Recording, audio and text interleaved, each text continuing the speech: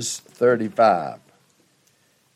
Last week we looked at the first 15 verses. Now we're going to get some more points out of those 15 verses and complete the whole chapter. So let us stand out of reverence for the reading of the Word of God, and we will read the entire chapter. Then God said to Jacob, "Arise, go up to Bethel, and live there, and make an altar there to God, who appeared to you when you fled from your brother Esau." So Jacob said to his household and to all who were with him, "Put away the foreign gods which are among you, and purify yourselves, and change your garments. And let us arise and go up to Bethel, and I will make an altar there to God, who answered me in the day of my distress, and has been with me wherever I have gone." So they gave to Jacob all the foreign gods which they had, and the rings which were in their ears, and Jacob hid them under the oak which was near Shechem. As they journeyed, there was a great terror upon the cities which were around them, and they did not pursue the sons of Jacob.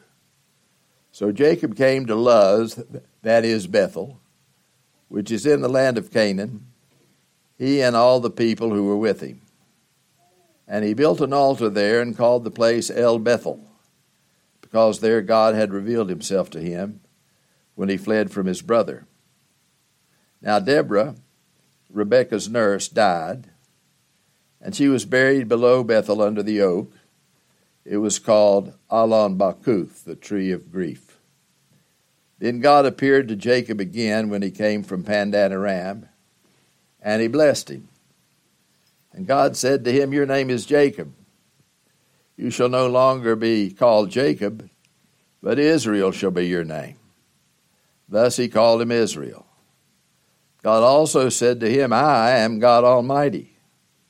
Be fruitful and multiply. A nation and a company of nations shall come from you, and kings shall come forth from you. And the land which I gave to Abraham and Isaac I will give to you, and I will give the land to your descendants after you." Then God went up from him in the place where he had spoken with him. And Jacob set up a pillar in the place where he had spoken with him, a pillar of stone. And he poured out a libation on it, and he poured oil on it. So Jacob named the place where God had spoken with him Bethel. Then they journeyed from Bethel, and when there was still some distance to go to Ephrath, Rachel began to give birth, and she suffered severe labor. And it came about when she was in severe labor that the midwife said to her, "Do not fear, for now you have another son." And it came about as her soul was departing, for she died, that she named him Benoni, but his father called him Benjamin. So Rachel died and was buried on the way to Ephrath, that is Bethlehem. And Jacob set up a pillar over her grave, that is the pillar of Rachel's grave to this day. Then Israel journeyed on and pitched his tent beyond the Tower of Eder. And it came about, while Israel was dwelling in that land, that Reuben went and lay with Bilhah his father's concubine. And Israel heard of it. Now there were 12 sons of Jacob, the sons of Leah, Reuben, Jacob's firstborn, then Simeon and Levi, and Judah, and Issachar, and Zebulun. The sons of Rachel, Joseph, and Benjamin. The sons of Bilhah, Rachel's maid, Dan and Naphtali. The sons of Zilpah, Leah's maid, Gad and Asher. These are the sons of Jacob, who were born to him in Pandan Aram. And Jacob came to his father Isaac at Mamre, at Kiriath Arba, that is Hebron, where Abraham and Isaac had sojourned. Now the days of Isaac were 180 years. And Isaac breathed his last and died and was gathered to his people, an old man of ripe age. And his sons Esau and Jacob buried him. You may be seated.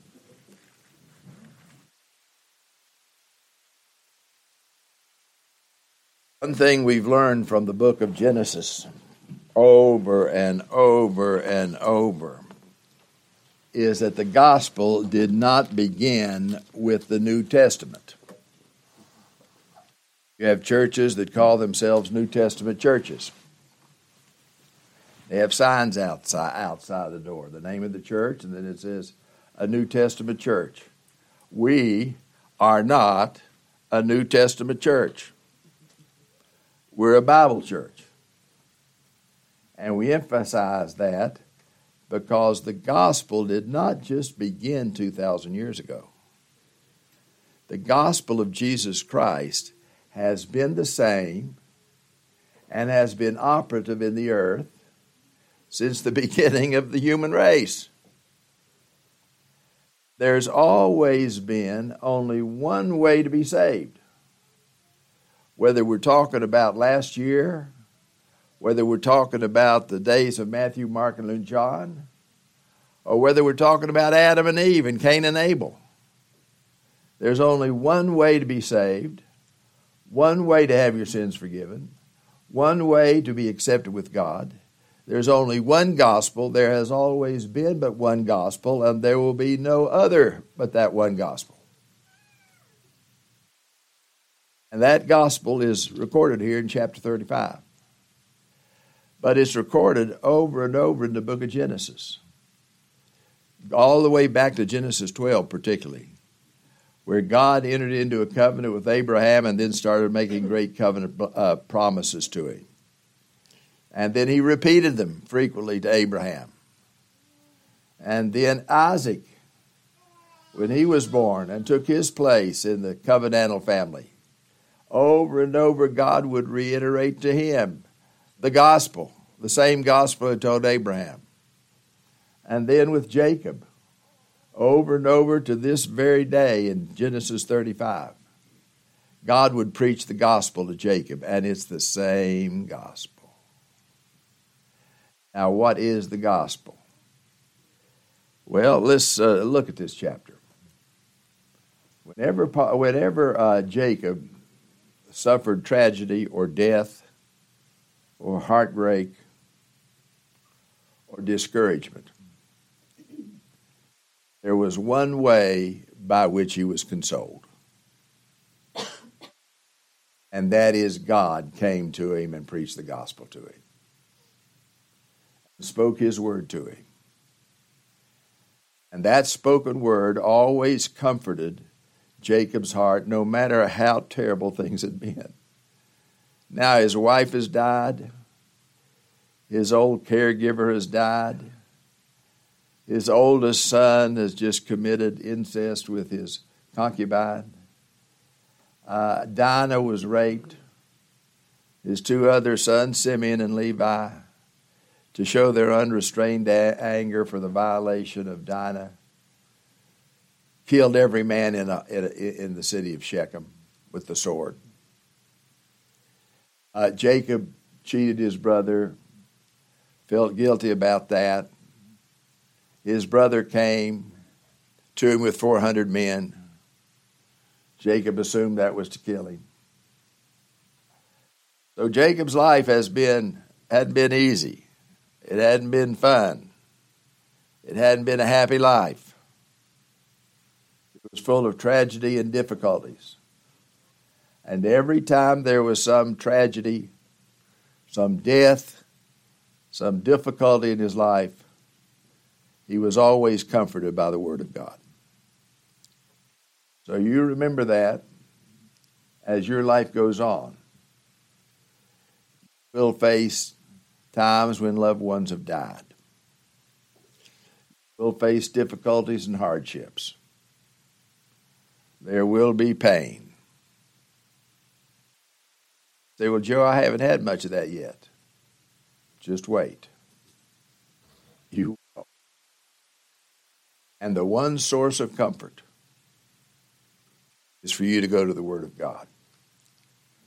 I've heard people say that time heals all wounds. No, it does not.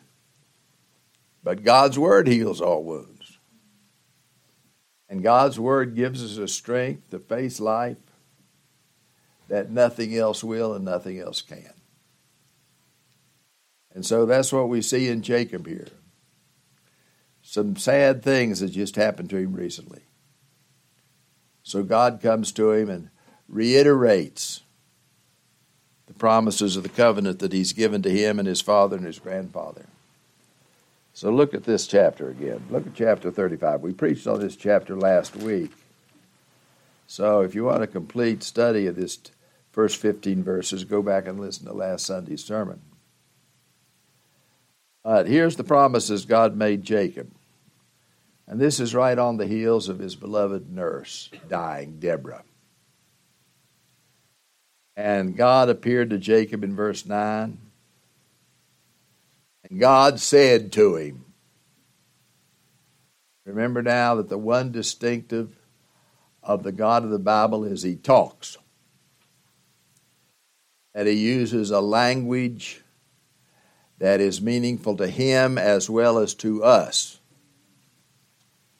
That he speaks in a language we can understand. He uses verbs and adverbs and adjectives and subjects and predicates, nouns. He uses all those things. And when we read some of these things, we think we're so smart because we understand them. Well, the average person that goes to church, he's not quite as smart as us Calvinists. I mean, these Arminians, they think they know a lot, but boy, we Calvinists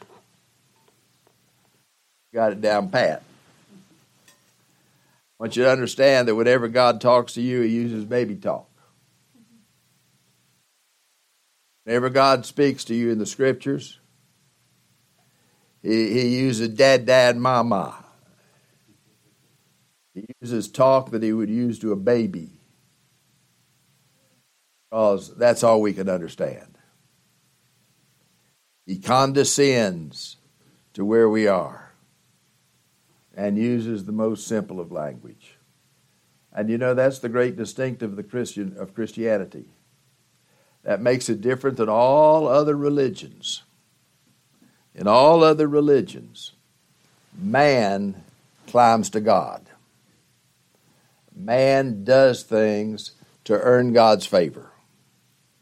Christianity is the only religion where God condescends to man and speaks to man. And so here he's speaking to Jacob. And notice what he says to comfort his heart. We talked about this last week, but I want to mention this one thing again. Verse 10. God said to him, your name is Jacob.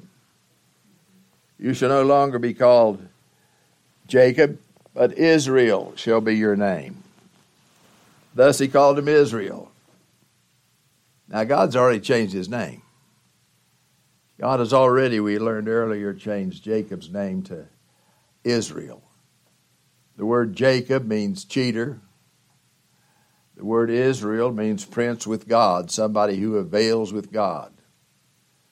So God changed Jacob's character, and he gave testimony to the fact that he changed Jacob's character. He changed his name to Israel. It also signifies other things as well. God told Adam to give animals names. And that is to imply that Adam had dominion over all the animals. But the animals are in submission to him. God gave Jacob a name to emphasize, Jacob, you're an important guy. You are head of a big family. But I gave you a name. You are accountable to me, to live in submission to me for your life. And he said in verse 11, and I'm going to tell you my name. I gave you a name to show that I am in control over you and I'm your sovereignty. And I'm not going to let you give me a name because you have absolutely no control over me. I give myself a name. Verse 11, God said to him, I am God Almighty. That was the most common name for God used by the patriarchs in the beginning of the human race. The Hebrew word is El Shaddai. I think there's a song about El Shaddai. But anyway, the word El Shaddai means the all-sufficient one, the almighty one, the one who creates everything by his omnipotent power. God says, with all these tragedies and heartaches you're having, Jacob, don't forget who I am. Don't forget who you are. You're Israel. You're not the same man you used to be. But don't forget who I am. And in all these difficulties and deaths, I'm still in control of your life. So let me remind you of my promise to you. And here we go again for what, the 10th or 15th time? In verse 11, number 1, be fruitful and multiply. A nation and a company of nations shall come from you, and kings shall come forth from you. And the land which I gave to Abraham and Isaac, I'll give it to you. And I'll give the land to your seed after you as well. So over and over again, God has made these promises. I'm your God. I'm going to give you a seed. That seed eventually will be more numerous than the stars of the sky. That seed will bring the blessings of salvation upon all the nations of the earth. And I will give the entire land of earth to that seed to live and to develop a civilization for my glory. That is the unchangeable gospel.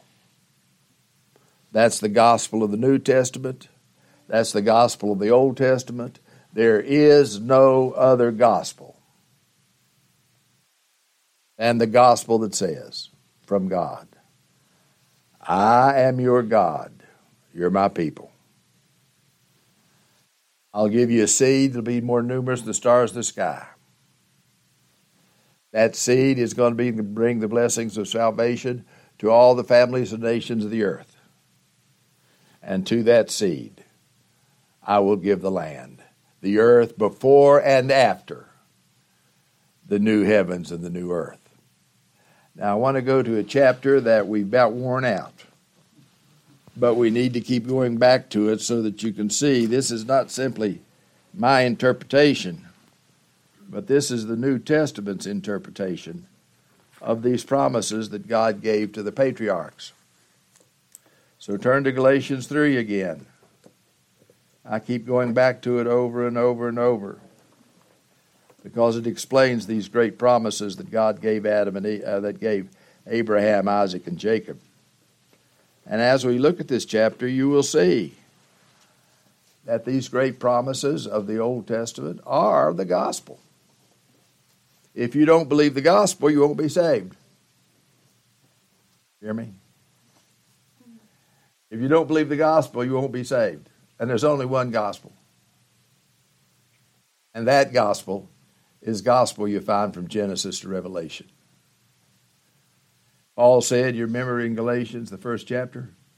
He said, if anybody preaches unto you a different gospel than I preach unto you, let him be cursed. Church didn't make up the gospel. Paul didn't make up the gospel. God is the one who gave us the gospel all the way back to the beginning of time. Now, let's look at some of these things. All right, God told Abraham that he was going to give him a seed. Who's that seed? Is it the Hebrew people? The Jewish people? That's the way you have many people today understand it. They understand it in a racist way. That the seed is the Jews. And if you think the seed is the Jews, you're a racist. And there is no racism in the gospel. In Christ, there is neither Jew nor Greek. So who is this seed? Well, let's look here. Who's the seed of Abraham? Verse 7 of chapter 3 of Galatians. Therefore be sure that it is those who are of faith who are the sons of Abraham. So when God talks about the seed of Abraham or the sons of Abraham back in the Genesis, he's talking about all of those that believe in the Lord Jesus Christ. Verse 9. So then those who are of faith are blessed with Abraham the believer. Everybody that believes in Christ the way Abraham did has Abraham as their father. Verse 16. Now the promises were spoken to Abraham and to his seed. He does not say and to seeds as referring to many, but rather to one, and to your seed, that is Christ. So preeminently, the seed of Abraham is Christ. That's why you should love to read the Old Testament. The Old Testament was written that we might know Christ better. And he is the promised seed of Abraham par excellence. And all those who belong to him by faith are also a part of that seed. And so the gospel is, God's going to give Abraham, Isaac, and Jacob a seed. That seed, preeminently, Jesus Christ. Secondarily, all those who believe in Christ regardless of ethnic origin. Look down at verse 28. There is neither Jew nor Greek. There is neither slave nor free man. There is neither male nor female. For you are all one in Christ Jesus. And the next verse is the important one. And if you belong to Christ, then you are Abraham's seed, heirs according to promise. So it doesn't matter what your ethnic or racial roots are. Does not matter whether you're blood kin to Abraham or not. You are a seed of Abraham and heir to all of the promises of God in the Old Testament. If you believe in the Lord Jesus Christ. That is the gospel from the beginning of time. And it will be the only gospel till the end of time. So don't let anybody fool you. The seed of Abraham is Christ. And all those who belong to him by faith, regardless of ethnic origin. And the number of the seed of Abraham, God has told us over and over in the book of Genesis, will be greater than the sand of the beach and the stars of the sky. I think what that means is there'll be more people in heaven than there will be in hell. That the number of Christians will not just be a small little group of people, but a massive number. Too great for man to count. All right, so now we see that all those promises have to do with Christ. What's this land thing? God promised that he's going to give the seed of Abraham a land. Well, most people limit that to the land of Palestine, the land of Canaan. But it's something far bigger and far richer. In fact, even in the Old Testament, that land is universalized to include the whole earth. Turn quickly with me to Psalm chapter 2. Psalm 2. And you can go through all the Psalms and see this emphasis. The book of Psalms particularly universalized the Abrahamic promises. And in Psalm 2, which is messianic, read these words. Why are the nations in an uproar, and the peoples devising a vain thing? The kings of the earth take their stand, and the rulers take counsel together against the Lord and against his anointed. By the way, the word anointed there in Greek is Christ. Let us tear their fetters apart and cast away their cords from us. He who sits in the heavens laughs. The Lord scoffs at them. Then he will speak to them in his anger and terrify them in his fury. But as for me, I have installed my King, Jesus, upon Zion, my holy mountain. I will surely tell of the decree of the Lord. He said to me, Thou art my son, today have I begotten thee. Ask of me, and I will surely give the land of Palestine to you as your inheritance. Anybody have that translation? Nope. In the Old Testament, God told his people the land of Palestine was their inheritance. And now in the Psalms, he says to Jesus, ask of me, and I'll give you all the nations of the world as your inheritance. So the land promise now is extended to all the nations of the world. And in fact, in Romans 4:13, Abraham is called the heir of the world. So what is this land promise? The earth. Creation and recreation. God has given the earth to you to use all of its resources and energies to create homes and families and businesses and civilization that will glorify God. And then when Christ comes back and we have a perfected new heavens, new earth, you get that too. That's the land promise. One last thing now about these promises. It says every family on the earth will be blessed. With what? Galatians 3 even tells us what those blessings are. That the seed of Abraham is going to bring upon all the nations of the earth. Look at let's start up with verse 8.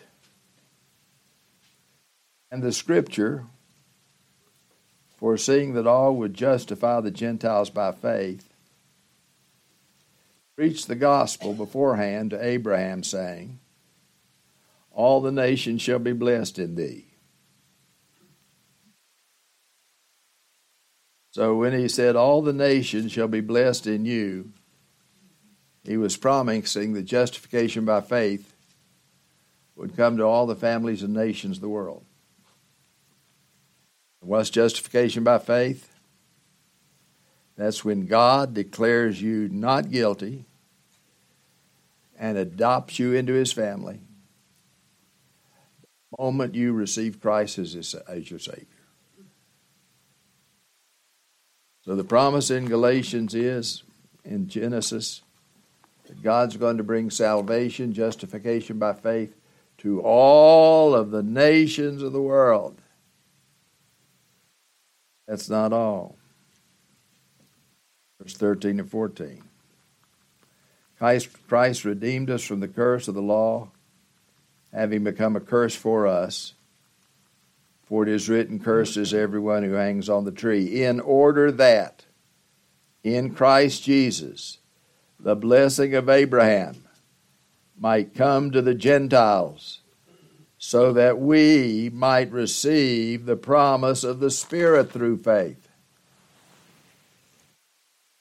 So Paul is saying here that when God promises to Jacob, all the nations of the world are going to be blessed through your seed, he's talking about Jesus, talking about the church.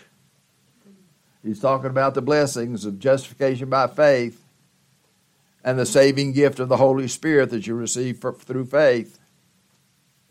That is the gospel. Tell your friends what the gospel is. It has been so truncated today. The gospel is, people say, if you believe in Jesus, He'll save you from hell when you die. Praise the Lord, that is true. But that's just a part of it. You receive Christ as your Lord and Savior. God becomes your God, and you become His people. You receive all the blessings of Christ's redemptive work. You are the sons and daughters of God, and therefore heirs of all the promises of God, including this earth, before and after the second coming.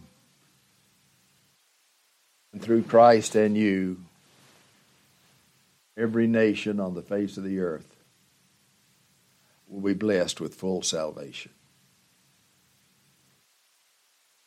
Now let me ask you a question. Do you believe the gospel?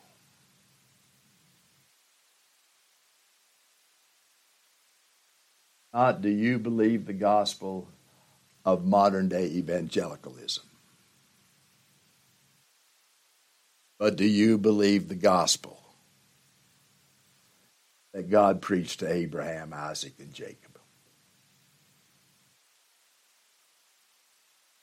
Do you believe that that's the only gospel that will save sinners from their sins?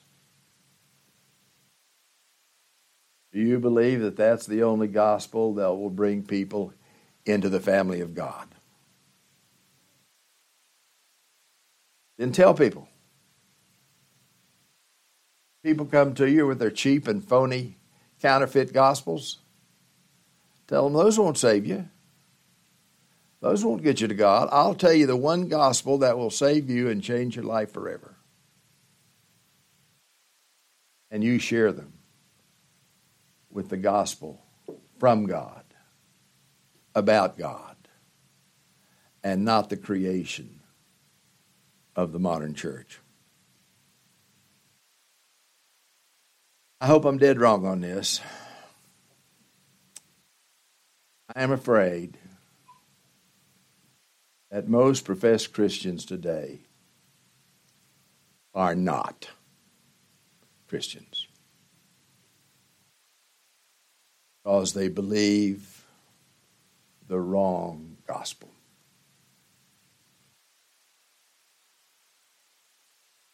So you got a lot of work ahead of you. So, that's what we learn in this chapter. Jacob had a sad life, full of tragedy, heartbreak. And the one thing that always brought him back to God and comforted him was God preaching to him this one gospel.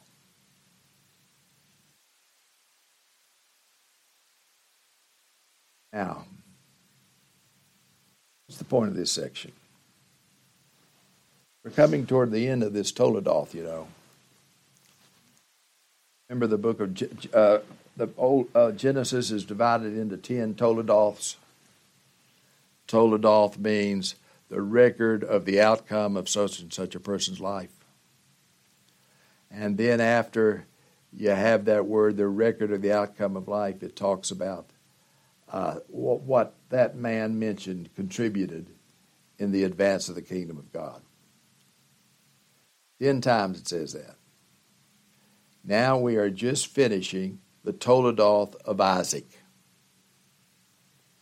And the greatest contribution that Isaac has made to the advance of the kingdom is Jacob. So most of this Toledoth is about Jacob. Now we're coming to the end. Isaac's about to die. Jacob's about to die. Now we're coming to the Toledoth of Esau, which is very short. It's not worth much discussion. And then we come after that to the Toledoth of Jacob, which is not about Jacob. It's about Jacob's biggest contribution in the advance of the kingdom. And what's his biggest contribution? The 12 tribes of Israel. And so this chapter names them the 12 tribes of Israel. Because from here to the rest of the Old Testament, that's the focus of redemption history.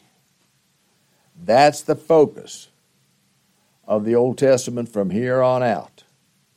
It's about these 12 sons of Jacob, 12 sons of Israel, that eventually became the 12 tribes of Israel. And from one of those sons came the Lord Jesus Christ. This whole Toledoth, which began back in about chapter 25 and goes now to 35, you remember what its main theme is? That God distributes the blessings and promises of the covenant according to his sovereign will, and not to the decision, according to the decision of man. Emphasized in every chapter the sovereignty of God, the sovereignty of God's sovereign grace. Things are saved, people are saved because God decided to save them, not because they asked God in his heart, not because they made a decision to follow God. The people are saved because God decides. God makes the decision. And God alone determines how the benefits and blessings of his covenant are going to be distributed in people's lives. But now we're at the end of this Toledoth, and there's another point that it makes. Let's look at this chapter. What all's happening? Well, first of all, you have Simeon and Levi. You have Dinah being raped. You have Simeon and Levi slaughtering all the men in the city with an uncontrollable anger. Have Jacob's beloved nurse and Rebekah's nurse in verse 8 die. And then you have in verse 16 his beloved wife Rachel dies in childbirth. Now Jacob had two wives, Leah and Rachel, two secondary wives, at least two. The Bible tells us that Jacob loved Rachel so much that he was willing to work 14 years of his life just to have her as his wife. He had Leah, didn't love her anywhere near as much as he loved Jacob. By the way, the tomb of Rachel still stands in Israel. He loved her, cherished her. She dies in childbirth. He gives her a royal burial. Here's the sadness of this burial. She had a baby. She died in childbirth. The labor was so severe, verse 16. And the midwife says, "Don't fear, Rachel, you have another son." Verse 18, and it came about as her soul was departing. She was dying. She named her last little baby Benoni, which means the son of my grief and sorrow. Rachel was a very unhappy woman. Throughout her life, she experienced with sorrow and heartbreak. So as she gives birth to this last son, that's her last words. That's her testimony. That's the statement about the meaning of life. It's sorrow and grief and heart. Jacob, who loved her, would not agree to that name. even though she was dying, he would not agree to his wife's last wish. And so he named, in verse 18, he named her last son Benjamin. She wanted to have him named Child of My Grief. Jacob says, we're going to name him Benjamin, which means the son of my right hand. And the right hand was the place of honor. The son of my honor. Son who will carry out the purposes of the covenant.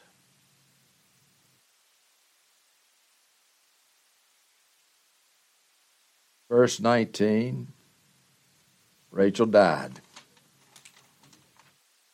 She was buried, and so in verse 20, Jacob set up a pillar over the grave, and the pillar of Rachel's grave to this day.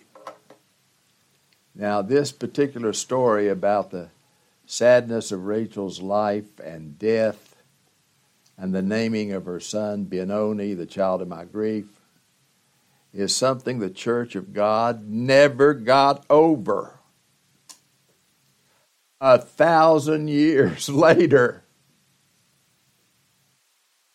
there's still preachers preaching on the sadness of Rachel's death. I want you to turn with me to the book of Jeremiah. 1,000 years later, they're still talking about this event. How sad it was. So you know what chapter 31 of Jeremiah is about.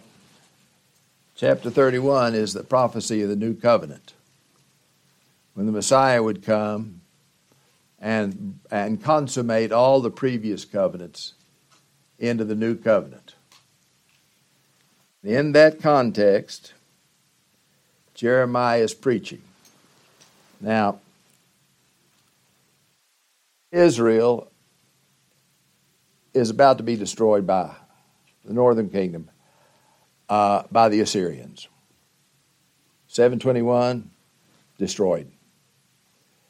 The southern kingdom of Judah, which comprised the two tribes of Judah and Benjamin, the southern kingdom lived only a couple centuries more, and then in 586 was destroyed by Babylon. So those were sad years. After all those years of being a nation, Israel destroyed. The covenant people of God, the family of God that we read about throughout the Old Testament, dispersed all over the earth by the Assyrians. The city of Jerusalem destroyed a couple hundred years later. And all the population carried captivity into Babylon. Sad days. This is the covenant people of God. But they had apostatized. They've turned from God, and so God carried out his promises to them. So look at Jeremiah 31, verse 15. Thus says the Lord, a voice is heard in Ramah, lamentation and bitter weeping. Rachel is weeping for her children still after 1,000 years. Rachel's weeping for her children. She refuses to be comforted for her children because they are no more. So you can feel the pain and agony in Jeremiah's heart. He realizes the significance of the destruction of the northern and southern kingdoms. He said Rachel is still weeping for her children. Why? She can't be comforted. She's inconsolable because all her children are gone.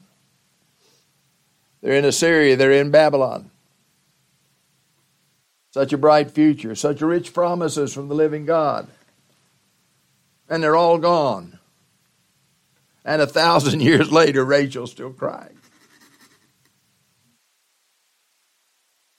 because God punished his people. That's setting the stage for a messianic prophecy. So Jeremiah uses this crying of Rachel to present us with a great prophecy. It says in verse 16, restrain your voice from weeping. Stop crying, Rachel. Restrain your eyes from tears. Be comforted in this. You haven't been comforted in 1,000 years. Be comforted in this. Your work shall be rewarded, and they shall return from the land of the enemy. And there is hope for your future, declares the Lord. And your children shall return to their own territory. There's going to be a Messiah, Rachel. You overlook this. You let your grief break you completely because of unbelief. Stop crying for Israel. Stop crying. They've got a great future ahead of them with the coming of the Messiah. And I'm going to restore them to their relationship with me, put them back in the land that I promised them, where they'll live under my blessings and under my favor. Stop crying.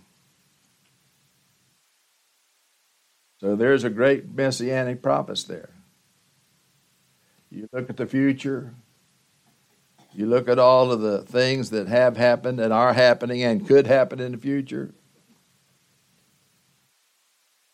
See wars, the destruction of economies, the unraveling of nations, the de-Christianization of nations, the criminalization of Christianity, people persecuted for Christ as martyrs by the thousands all over the world. Don't cry, Rachel.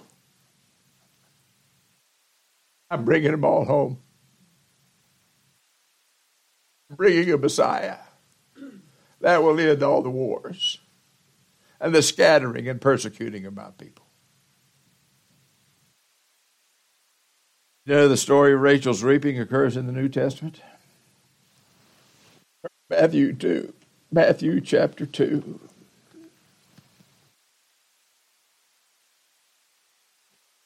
This is Messiah's here now.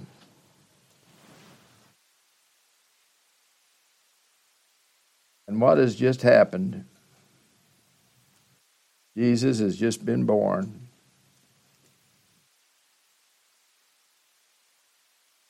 Verse 16, Herod got word of it. And remember who Herod was. He was an Edomite.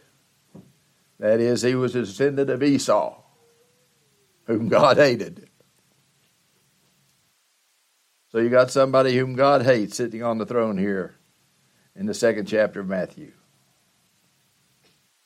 Then, verse 16, when Herod saw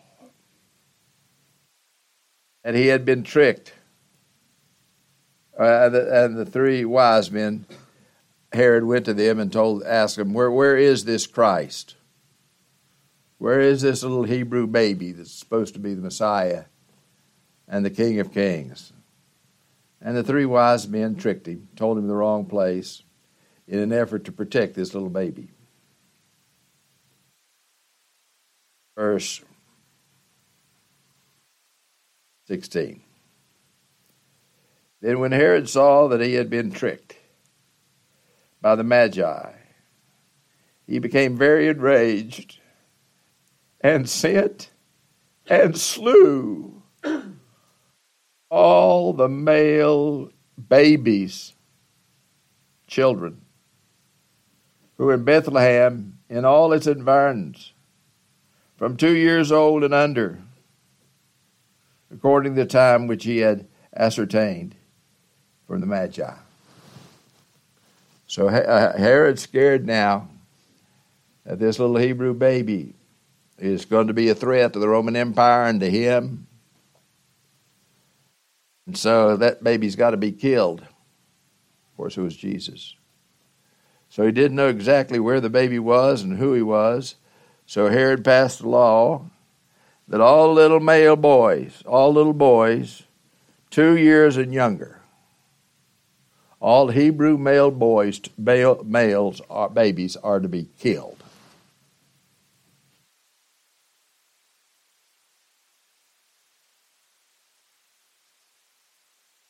When Herod saw that he had been tricked by the Magi, he became very enraged and sent and slew all the male children who were in Bethlehem and in all its environments from 2 years and under, according to the time which he had ascertained from the Magi.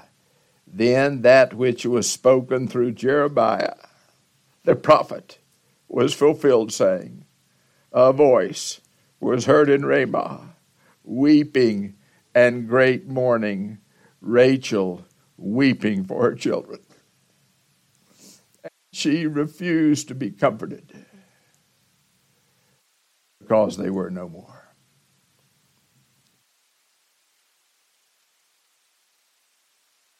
You know who all those thousands of little babies were?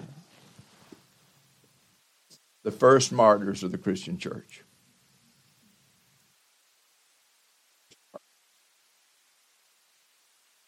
First people in the world to have their blood shed by a tyrannical government.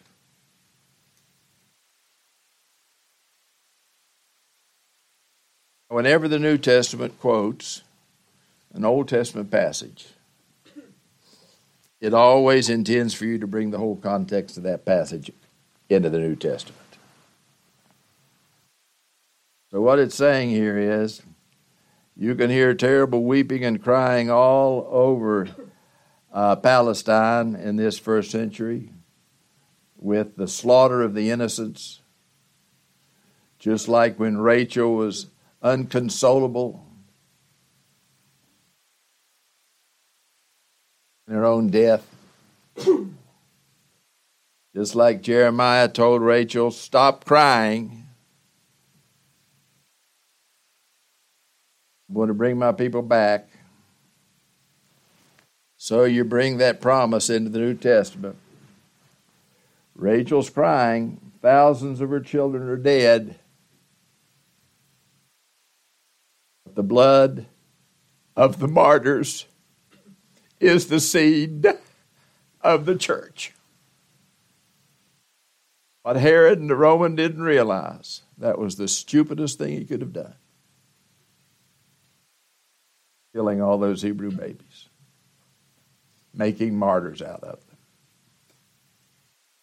And from that day to this, the church has grown in an accelerated fashion. Every now and then there's a time of martyrdom, and every time there's a time of martyrdom, there's a massive growth of the church. The more they kill us, the more we grow. The more they fed people to the lions in the first century, the more the Christian church grew. So that by 70 A.D., there were over 1 million Christians in the Roman Empire. And verse 19, but Herod was dead. Church continued to grow. Herod died. That's it. Rachel, don't cry anymore. Future belongs to Christ and his church. It's the way you're to view the future of this country. Don't worry. You don't become a pessimist.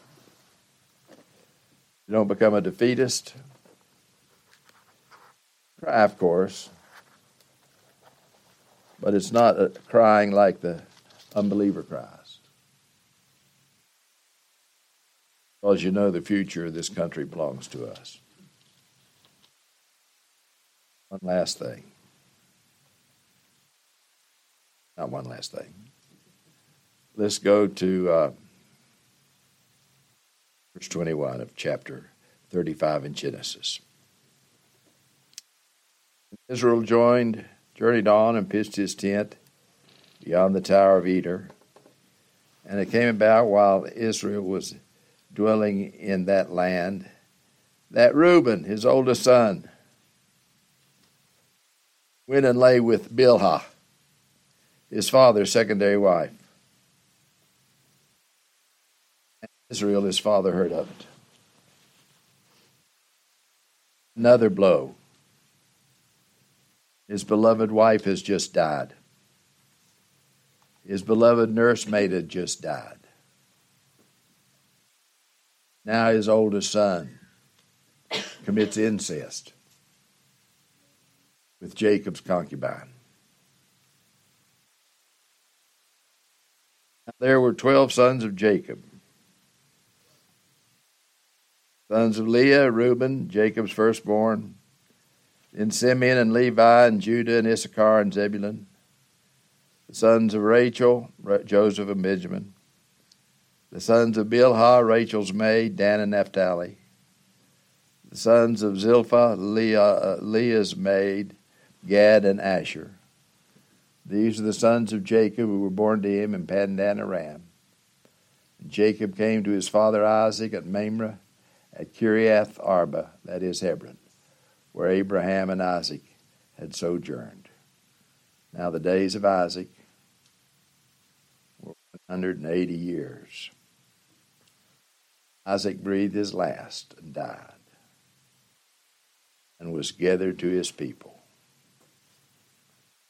And of ripe age, and his sons Esau and Jacob buried with him.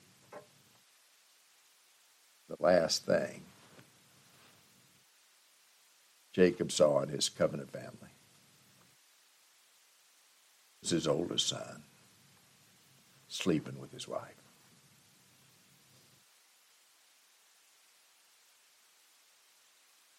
Now, what do we learn from that? Why is that in the Bible? I don't like to mention it, but why is it in the Bible? To teach us that neither sin nor death can overturn the covenant promises of God. Neither the worst of sins, a man sleeping with his father's wife, neither the worst of sins nor the most tragic of situations, Rachel's death, and keep God from accomplishing his purposes and fulfilling every promise that he's made to us. So no matter what happens tomorrow, no matter what happens in this country, nothing has the power to overturn the covenant of God, the promises of God, the one and only gospel of God. Read this story about Reuben committing incest with his father's wife. Don't say, well, I'm glad that's in the Bible, because that means I'm going to get to in heaven. I mean, I commit all kinds of sins in my life, so apparently God's not that concerned about how sinful we are. Don't you dare think like that. You read about Reuben. Say, Lord, this guy was a patriarch.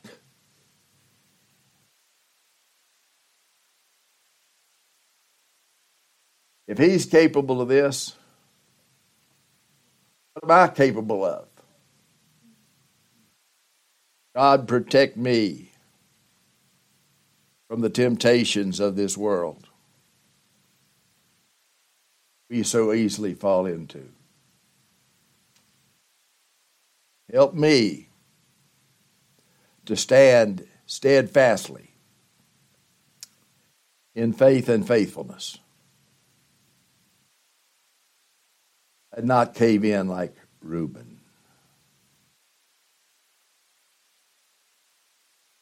Neither sin nor death can overturn the promise.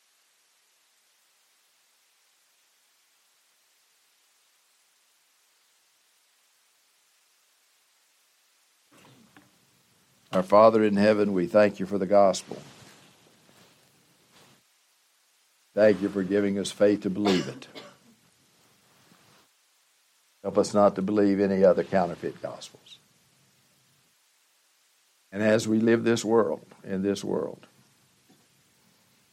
we face tragedies. Be comforted as Jacob was comforted by the word of God. As we live in this Canaanite culture, help us understand that the future belongs to us. It does not belong to the Canaanites. As we have to rub shoulders with them every day, we not worship their gods, live their lives, be tempted by their sins. Sake. Amen.